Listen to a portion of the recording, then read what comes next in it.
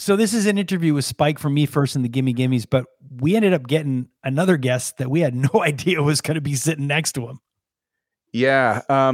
A little hint, ladies and gentlemen. He was the bass player in one of the greatest bands of all time. I believe the number 2 band in the Rock and Roll Hall of Fame, and is the only person in the world, I think, who has ever told Mr. Burns to go to hell, you old bastard.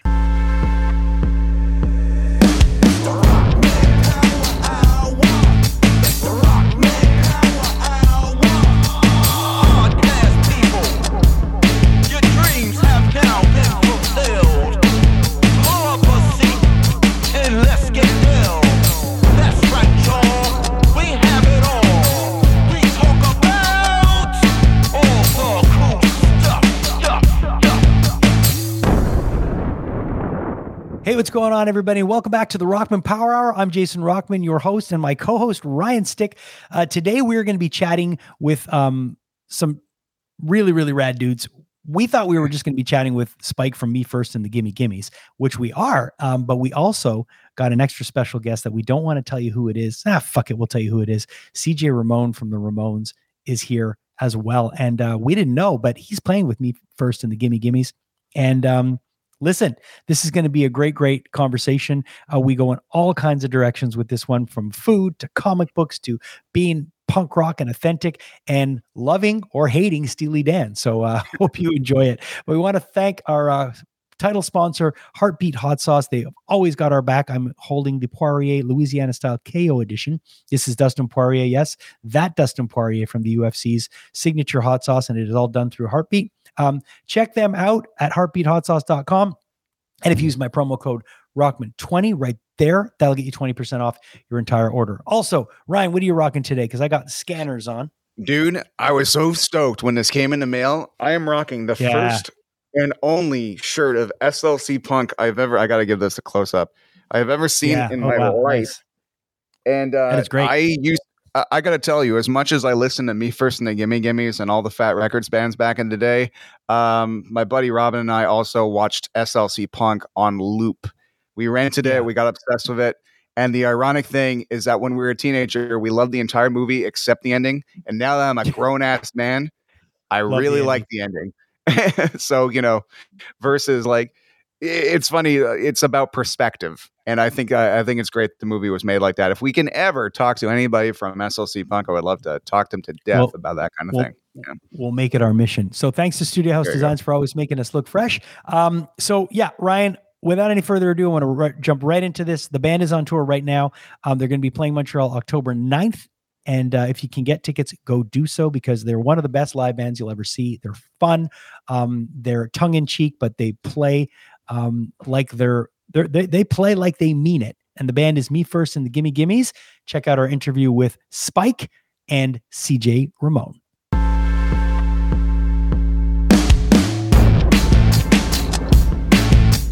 Yeah, so we met Spike at 77 with Melody, and I remember talking to you in catering, and I just really, really thought you were just a really interesting, genuine, nice guy.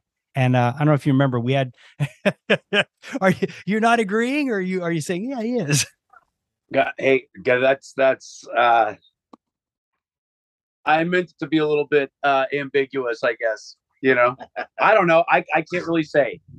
It's not for me to say. Well, I can tell you that after you can talk to my wife. Well, she might tell you a thing or two. I can code switch with the best of them, man. And pretend to be a decent person. Well, you were more than decent when we chatted that day, and I remember saying to Melanie, if I ever get a chance to talk to Spike, formally, when something's going on around Me First, please give me that opportunity. And this came up, so I'm really, really happy to have you on the show. And you've brought someone else along. I have indeed. I mean, he came of his own volition. I don't bring him anywhere, man. This dude, I'm appreciative that you're both here. And you got a show coming up this weekend in Montreal. This podcast is heard all over the world, but Ryan and I are from Montreal. So obviously this means a big deal that you guys are coming to Montreal. There's something about this band when they perform live that people lose their shit. And it's almost like a Me First and the Gimme Gimme show is an event. Can you speak a little bit to that? I mean, I can't, not as a consumer, So people that I know that come to the show and say why they enjoy it, it's just because it's kind of carefree. Like, you're not there to support us, you know what I mean? Nor would we want you to be. No, people talk about like support the scene, which generally means going to see bands that you don't like. You know what I'm saying? But Right. like in this case, it's the songs are already done. Like it's as low impact for the consumer as it is for us. Well, you know, and that's the thing. You know, there are so many things about playing covers that musicians will say like, oh God, like I've really just, there's a weird spot for musicians. A lot of musicians that don't, you know, and I'm talking from a point of view of being a musician who was out there at one point promoting original music, touring, doing the deal, I did that for like 11, 12 years. And I know what it's like being an original band. And there's a part of, joining the wedding band or joining a cover band, which is kind of like, oh, it's like this sad thing where I don't want to be a regular 9-to-5 guy, but I'll do the cover thing. But there's this thing that's kind of frowned upon, but you guys have managed to make this an actually a cool thing. And that's what I think is the most interesting thing about this band. You've taken doing covers and you've made it your own, but in a way that it's cool. It's not like, oh shit, we're a cover band. Like, it's more like, oh shit, these guys are a cover band, and you do it well. So the way you describe it being like low impact, yeah, I mean, it's very, very well said. Thank you. I'm not bringing up David Bowie to compare ourselves. What I will say though is that Ziggy Stardust, like, that is a man and a group and an artist that not only wrote his own material and developed his own material, but then knew that even though he had run 100 miles, he still had one to go, and developed a whole stage persona and a whole visual element, which I think is really important. I think there's been too much stress on realness. Yeah. Like, especially in the so-called punk scene, like it's not Garbage Strikes, you know what I mean? In 1976 England, you know what I'm saying? So it's like, it's kind of like less colorful Deadheads in the first place, but like the whole notion of realness, like, no matter what, it's a proscenium arch. If you're on the floor in somebody's basement playing, like, it, it's not real. It's not. It's still like some sort of forced. What's the word? It's subterfuge. You know what I mean? Like, it's not getting it's not reality. Yeah. It's enhanced reality. And therefore, like, the Hives were like the best looking. Yeah. And and I love their music too. Mm-hmm. And that's not to diminish that great Benny Vidi Vicious record, which I think is such a wonderful record. Sure. But they also had, like, as far as like the way they dressed, they had like a cover band. That's style. Yeah, they had style. Yeah. They had style that when you see it, when you're watching a band, something about hearing music and watching the people playing it, even if they're not in a uniform, at least if they're in like outfits that like coordinate with one another and something to look at on the stage. I think that's an important element that too many people overlook. Yeah, and there's something about finding the balance. Like, I'll just throw this name out there. One of the guys I find that's been able to find that beautiful balance of looking good and being stylish, but yet having cred, is Dennis from Refused. I look at Dennis and he goes up there and he's got a way about him. And I call him the James Brown of hardcore. He's just got the moves, he's got the style, but the music has the integrity. So it's really funny you say that, because Me First has found that kind of vibe where you guys can keep it real, but still look fucking sharp. Oh, well, thank you very much. Thank you very much. Like, the realness is not what we aim to do. Yeah. But it comes across. I think the trick to being cool is not trying to be cool. And that is how that's how you achieve maximum coolness. Yeah. Yeah. As a nerd who always tried to be cool, myself, like I think you're right. Once I stopped worrying about what people thought, my life certainly improved. Yeah. I got cooler. Something I loved about Me First and the Gimme Gimmes back when first discovering them, my friend brought over the CDs, like, dude, all the Fat Records dudes got together and they play these amazing cover songs. And I always like to think of Fat Records as just a bunch of people hanging out and all the other bands knowing each other and just hanging out, getting drunk, playing a couple of cover tunes. And that's kind of what made on the record. Spike, I heard a really cool story that you were kind of a Fat Wreck employee that found yourself in that band. I've always wanted to know how the hell you became a Gimme and how you caught the attention of some of the best in the business and they chose you to be their singer. It probably all started when because I was working in shipping and receiving, and I sent a whole shipment of merchandise. I forget what band it was. It may have even been NoFX. It may have been the Boss's fucking band, man. And I mailed it to the wrong continent, and not just to the wrong location or the wrong country, to the wrong continent. And they knew that they had to, and I don't think he wanted to just like summarily fire me because, they were worried about, they liked me. So they found a different job for me. That's essentially it, and I would sing Stevie Wonder and Alice Cooper tunes in the warehouse. Yeah. So they thought they had this idea for a cover band again, because it was low impact, because their bands were like, they had a lot of anxiety and agitation, and a lot of pressure from both from within the group, from without the, all these people counting on people to writing stuff is not something you just sit down. I mean, I guess some people can sit down and do it, but it just it either comes to you or it doesn't. Like, no matter how much you sit down and concentrate, at least for myself, in the times that I've tried to write songs, it just doesn't. It's not a question of sitting down and working hard, It's a question of if something occurs to you, it could be like 4 a.m. and you're sitting in bed, But and writing original music, I'm sure, as you both know, it's a gigantic pain in the fucking ass. I mean, it's great, but there's a lot of moving parts. But the idea of being able to go and play music that you love and that crosses genres and crosses decades, and I mean, that's the magic of the band. I mean, you guys can play something from any decade and make it your own, because there is a sound to the band. There is. I would say that, generally speaking, I would say if there's any sort of categorically speaking, if there's a chemistry prerequisite, it's that, at least initially, if I didn't like the song, there's a good chance that it was going to make a good cover. Because AM rock was not really my thing. I don't know what was your thing. Did you like AM rock growing up? I hated it. Neil Diamond was not my thing. So how AM-y would you get? Are you a Steely Dan guy?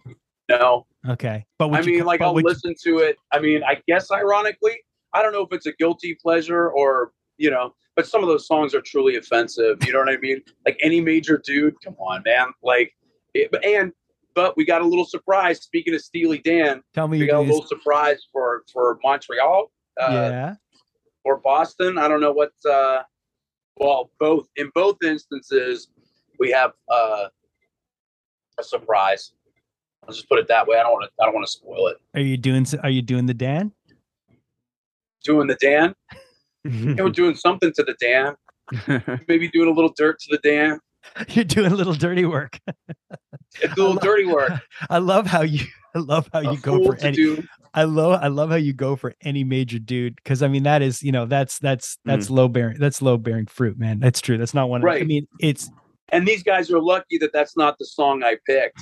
You know what I mean? They did, because it is truly offensive. Are you as easily offended by Steely Dan, or are you more easygoing with that?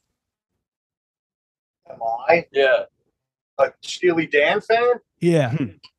I wouldn't call myself a fan exactly, but certainly can appreciate the musicianship. That's what I was going to say. I mean, you got to appreciate the musicianship, because these guys were just complete studio nerds that had the best of the best playing on their records. And Michael, when you figure Michael McDonald was doing backups for them, and that guy went on to do a couple of things, it's yeah. Yeah, but a love song by a bunch of studio nerds is kind of contradictory from the start. So yeah, I'm not. I don't. I can't say I'm actually a fan, but I can appreciate some of what they did in the song. And there's some transgressive elements too. They were named after a dildo, right?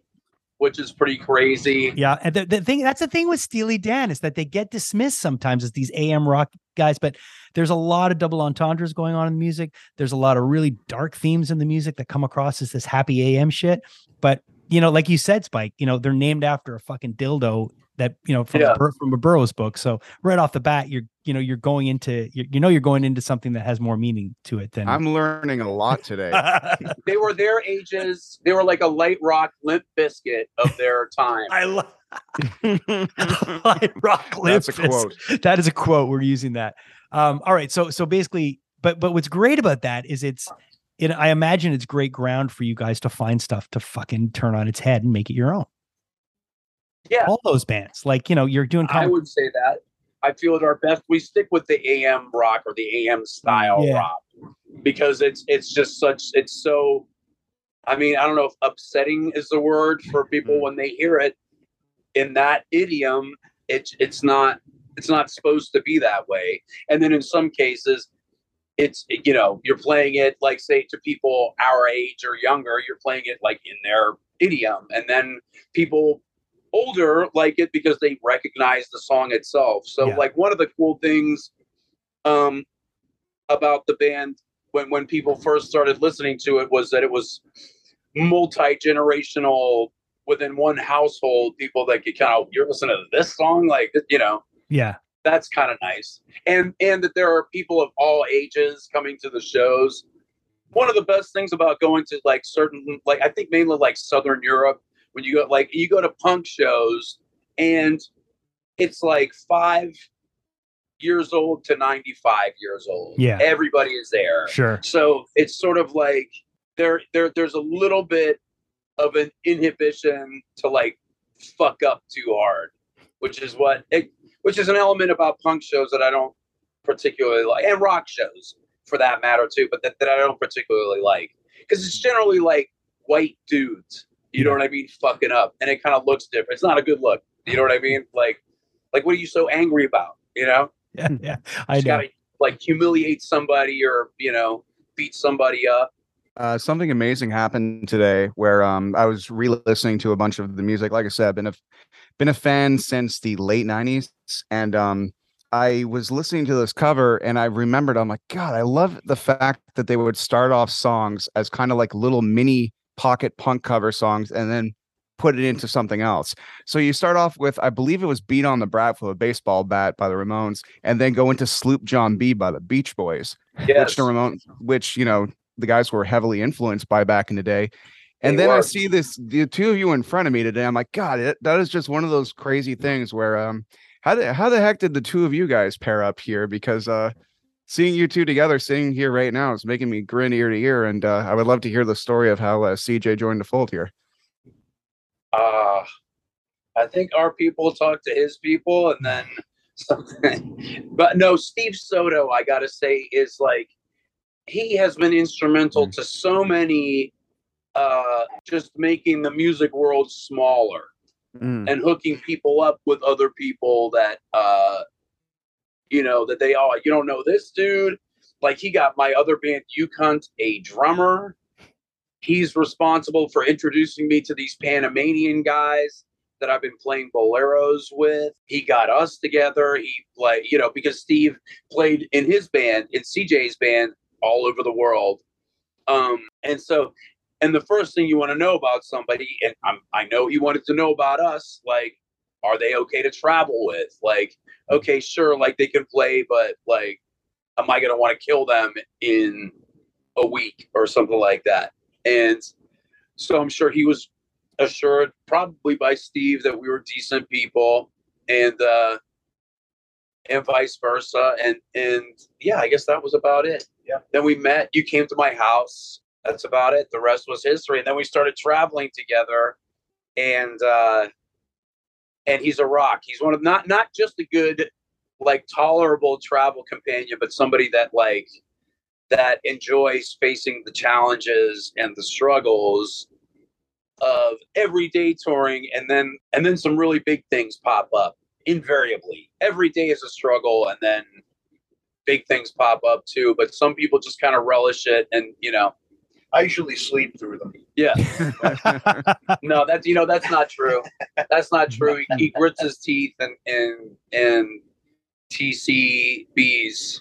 And it's good to travel with somebody like that. It's reassuring. But realistically, for me, like after the Ramones, I went out and did my solo thing and for a bunch of years, and I got to the point where that was just becoming more and more of a struggle. And it was kind of an odd thing to think of what I would do with the last, couple decades of my life. I was like, well, I guess I could just hang out and get a fishing boat and stay out on the water or something, But getting the opportunity to play with the Gimmes was not something I saw coming down the pike. But now that I'm here, I really can't imagine what else I would have done musically, because this has got to be the most fun I've had playing music since I first got to the Ramones. This is absolutely the entertainment value alone of the live shows and watching people sing the lyrics very earnestly and meaningfully while we are pretty much sticking a finger in their eye. Yeah. And beating the shit out of each other in the pit too, right. to Barry Manilow songs. I mean, you're not going to get that anywhere else playing for any other band. So I really do appreciate the opportunity to experience this side of music and but yet still be doing what I came up doing, which is playing punk rocks. Right.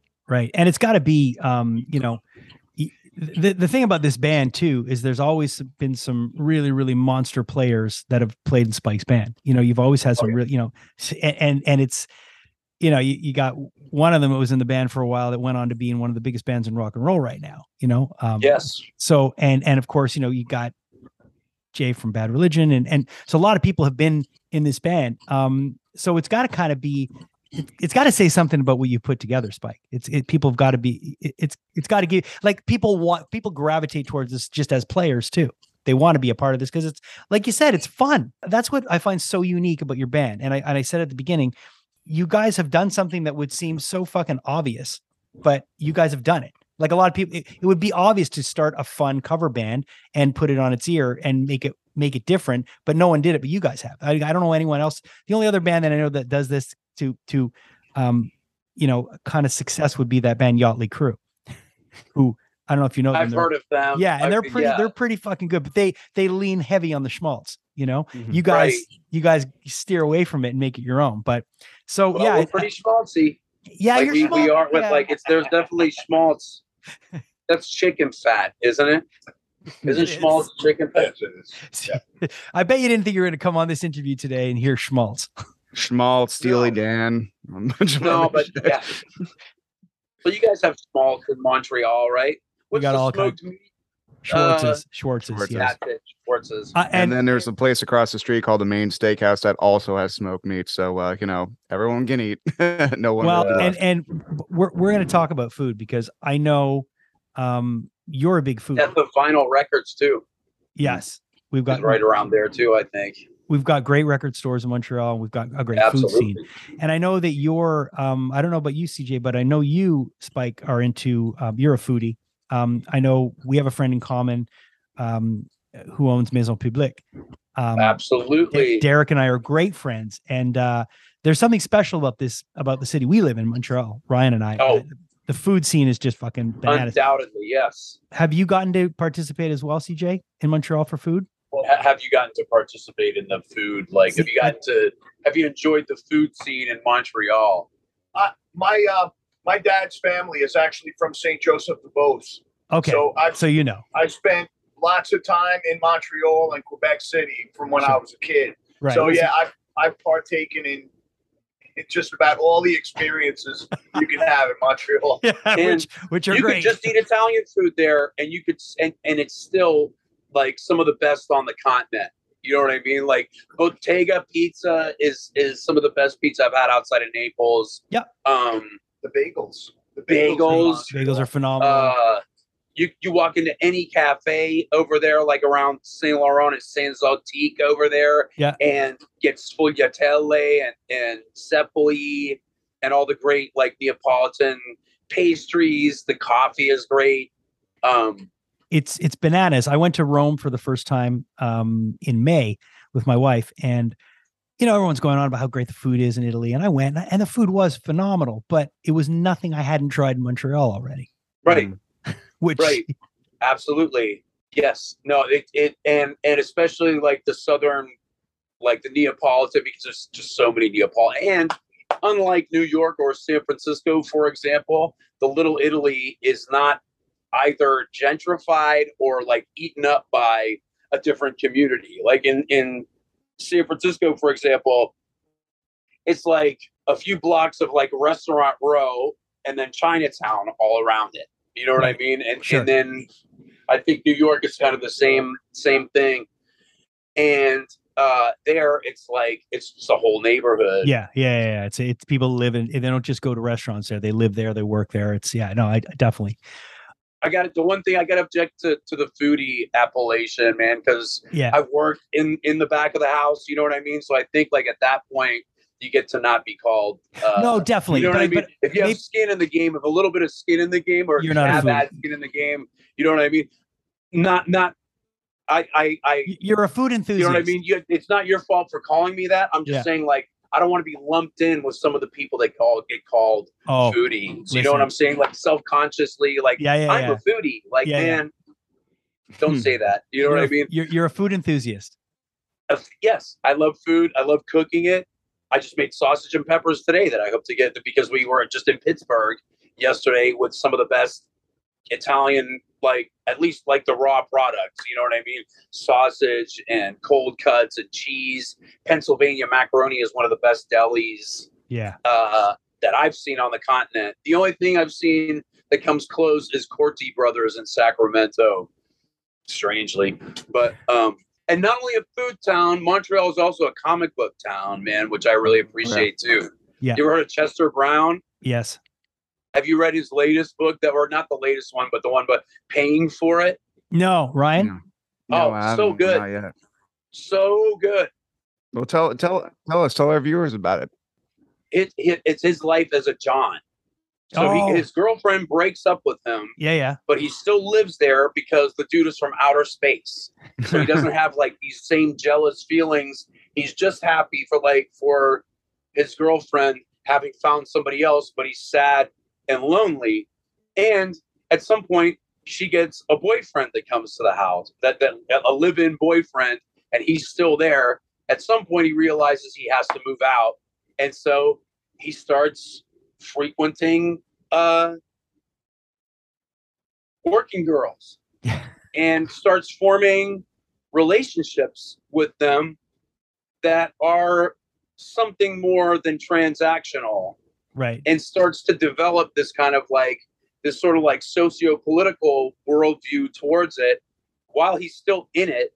And like, not to think that it's just some kind of like wholesome like political treatise. It's still like a dirty underground comic book in like the Zap Comics, Robert Crumb kind of vein, which is like a necessary precondition for me to enjoy those kinds of things. Like it's got to have a little bit of that, and it certainly does. And his drawing is just so beautiful. The appendices are like that, like not just like the body of the graphic book, but like the actual like of him defending the profession, arguing about why it doesn't need government interference. Like, you know, like I want it legal and I want the government out of it. Like that's his attitude towards it. It's fascinating. And he sits down in the comic book. He throws his friends under the bus. So, you know, that guy Seth, that's not from Montreal. He's from Toronto, but I guess they're buddies because they're all on Drawn and Quarterly. Yeah. He sits down with that guy Joe Matt, who does Peep Show comic books. I don't know if you've seen his stuff too. Ryan and I are we're both involved with with several Comic Cons in Canada. So all that Drawn and Quarterly and all those that like we know a lot of those cats. And it's just, I didn't know you're a comic book fan. I had no idea.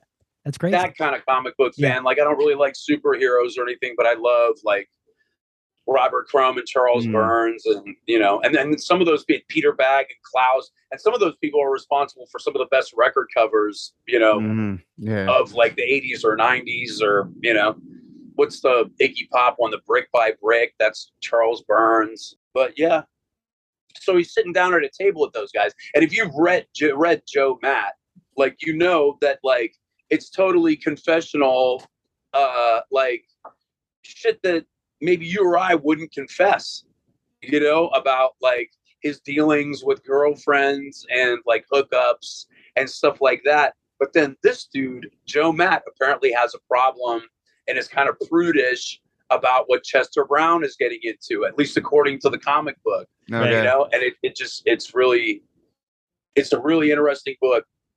And that dude is a really interesting dude. I've loved him ever since, I don't know if it was Yummy Fur or, but he's done a lot of great books before that too. It's just amazing that the comic book medium has gotten into a place, and always kind of has been, where you can have stories like that with ultimate creativity and no limits. And in fact, it's easier in some ways to make a comic book than produce a television show, because it could be a singular vision for an artist and a writer.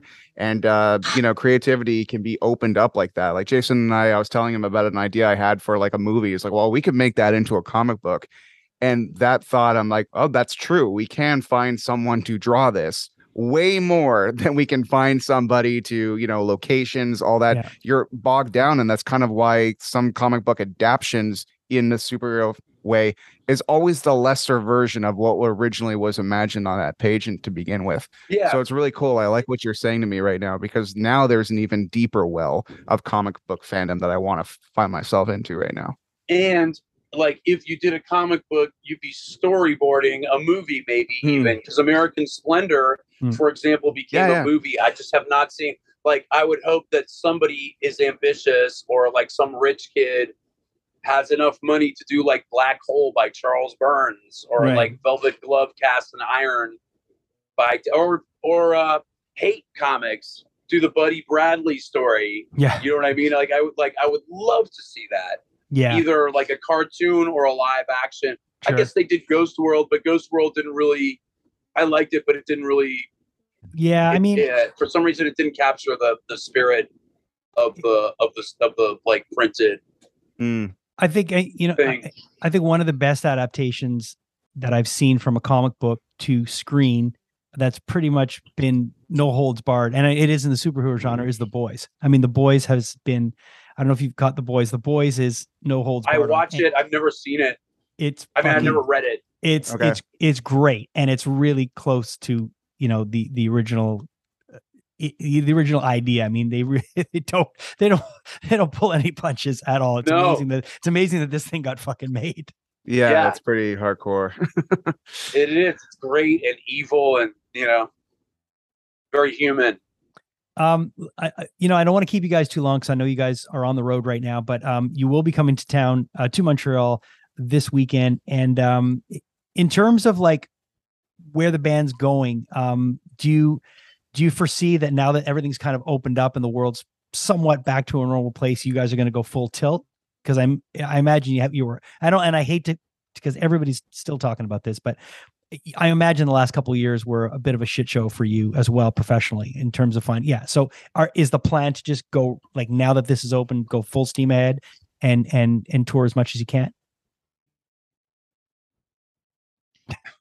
That was really cute. I mean, as long as they're offering, it's not really a decision that we necessarily make, because just as is generally true, like with musicians, they are it's not the most educated of guesses, or you know what I'm saying? Like, it's I'm going, but do they want you to come? Like that's ultimately what I'm ready to tear my fellow human being down again. You know what I mean? Like, it's been 3 years, so I'm ready to act like an arrogant prick, man. I feel like I earned it, man, this last 3 years. You know what I'm saying? I'm going to cut people off in traffic and like just the other day, I detuned the opening band's instruments, man, because they're too good. Did you really? The Black Tones. Yes, the Black Tones. You didn't do that. You're just kidding. Did you really do that?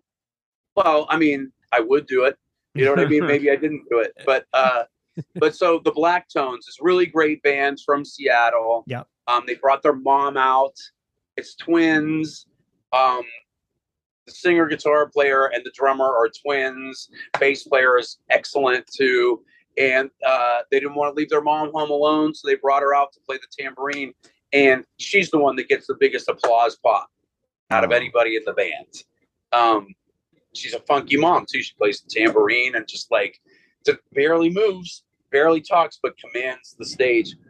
And Son Rompe Pera are a band from Mexico City that play cumbia and are kind of like part of that new cumbia renaissance. I guess it's not that new, but they play sort of like classic cumbia, but in a fast punk vein as well. And the two dudes play this beast of a marimba. Two of these guys like syncopated with each other, and it's hypnotizing. And they're so good and so energetic. And I think they're doing they were coming directly off another tour to do this one, and then they left. They're leaving immediately, I think, in a couple days to go to Guadalajara, then Los Angeles, and Europe, and yeah. And they're really worth watching, man. Both of the bands that are playing before us are definitely it's a fun night of music. I think that's another, without wanting to be too critical, but I think a lot of punk bands, for example, or punk promoters, also. They love to book things that sound the same. Yeah. And people don't support the scene anymore because it's not really, it doesn't mean the same thing as it did, Ronald Reagan, and since then we had Clinton, Barack Obama. It's a whole different set of challenges. Mm-hmm. You know what I mean? And they supporting the scene is not something that somebody that works hard all day wants to do. They maybe want a little bit of escape. Being thought-provoking is good, but without being entertaining or without creating that kind of sonic buzz, that gets somebody south of their brain, they're not going to come out and pay money, hard-earned money to see music, And besides, one of the reasons all those punk bands in the 80s were so successful was because they were good and they did resonate in this part south of the brain at the same time that they were able to get their sort of political and philosophical ideas out.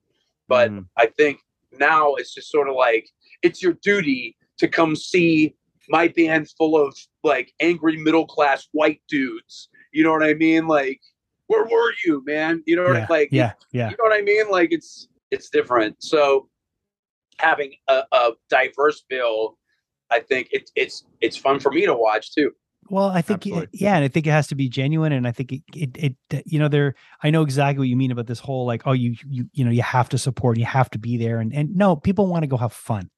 People work at jobs all day. They want an escape. And I think that's what you guys provide, is an escape and to give people a chance.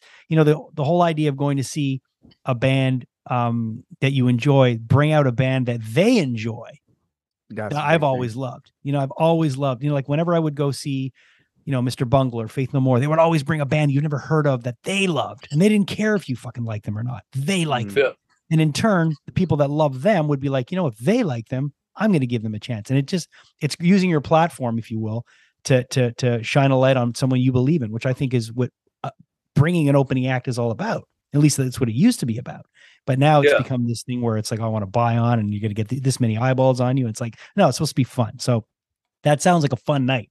And I think this is going to be a really, really fun tour for people to come see. I think people need fun after the last couple of years. People need to laugh. Time. And I can't wait personally to see what you're going to do to Steely Dan. That's my. We're going to make Fagan, and what was the other dude's name? Becker. Regret they ever wrote that fucking song. That's what we're going to do.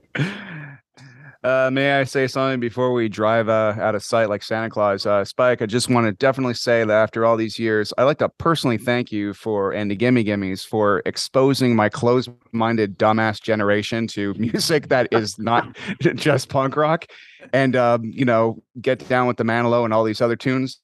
And CJ, I'm so glad you're in the band now, but I realize you're Me too. extremely overqualified for your position, considering for decades now you've been rocking punk covers, because I think Ramones created the non-punk punk cover, and you have absolutely no quims about all dressing alike. So that's amazing. I'm really glad you're in the band.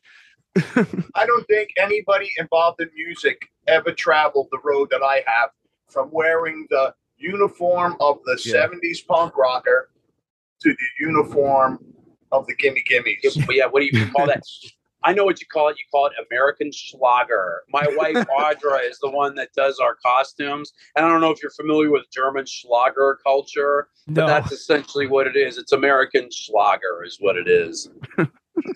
Thanks for taking the time, guys. I appreciate you both taking the time, and it was a pleasure chatting with you both today. Continued success, and enjoy yourselves out there. I think we've all, everybody's earned, everybody's earned a chance to go out and have fun now.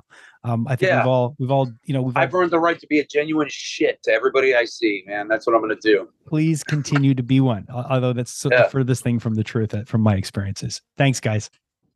Thank you. Appreciate it, man. So did not expect C.J.Ramone to be there. To show up. Are you kidding me? No, I didn't expect that at all. I thought he was kidding at first, but then I started studying his face, and I'm like, that's C.J.Ramone. Was he fucking around or not? I had no idea he was playing with me first in the Gimme Gimme. So that was kind of a bit of a shock. Well, even if Spike would bring him with them, not like this interview is about me. It's like, hey, CJ, come sit. He sings like a bird, but he's so smart too. And I'm just like, this is why I like the fact that this medium exists, and that a conversation could go long enough where all these terrains could be touched.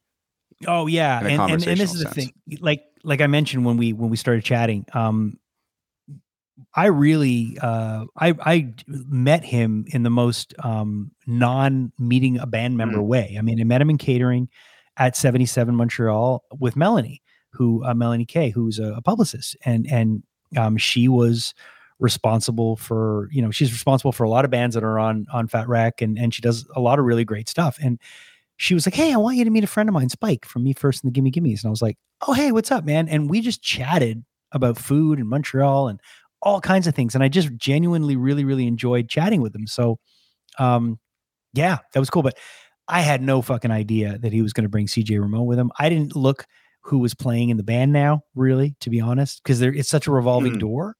But when I saw him show, I was like, what the fuck, man? That threw me for a loop at first. And you see it when we're chatting. I mean, we're both kind of like, oh my God, oh my God. Oh fuck. It's like, yeah. And there's so many things that pop in my head. I'm like, CJ, you've done everything. You've played in one of the greatest bands in the world. You're covered. When you played the solo shows, as he said, him and Daniel Ray, a producer of the last few Ramones albums, they played everything at the proper speed. Like, they didn't do that ultra, blasting through every song until they're almost unrecognizable thing that the Ramones were doing up to their last days. CJ actually told me once, but I'd prefer him to come back on the show as a guest and tell it in his own words. A funny story of why they played the song so fast. But, I want to tell him, I'm like, man, you are the only person in 33 years of The Simpsons who has ever told old Mr. Burns to go to hell, you old bastard. And that's something fucking monumental. Yeah, that's pretty cool. Well, that was a lot of fun, man. And I want to encourage everybody. I know that we rushed to get this up because Me First and the Gimme Gimmes are playing Montreal this Sunday night, October 9th. This is going to be an incredible show. You don't want to miss it. And I'm very, very curious to see what they're going to do to Steely Dan. I got to say, how much I love Steely Dan. They're one of my favorite bands in the world. So, and the thing is with Steely Dan, I was trying to say it to the guys, there's a lot more going on with Steely Dan than you think. I think a lot of people think Steely Dan are just this AM rock band that have no substance to them, but there's a lot of substance to them. But That's what makes the world a beautiful place, is different opinions and all that great stuff. Thank you, Ryan. That was fun. It was really, really fun to be. Thank you, Jason. Thanks for including me in this one. It is amazing to keep our Fat Mike interview as being doing great. And I'm so grateful for that one too. But it's incredible because this is my genre of music, man. Yeah, like you're talking about Faith No More. You've been interviewing all your heroes as of late, but now I'm getting to as well, because that whole Fat Wreck scene, that was the music. That was the music my heartbeat was at, Yeah, like my friends and I, we lived and died by those Fat Records bands and stuff. So, stick with me, kid. Crazy. I also want to thank Heartbeat Hot Sauce for being incredible sponsors. This is the Poirier's Louisiana Style KO edition. And if you don't know, Dustin Poirier is going to be fighting again in November. And we're hoping to try to do something with him in 2023 and with Heartbeat.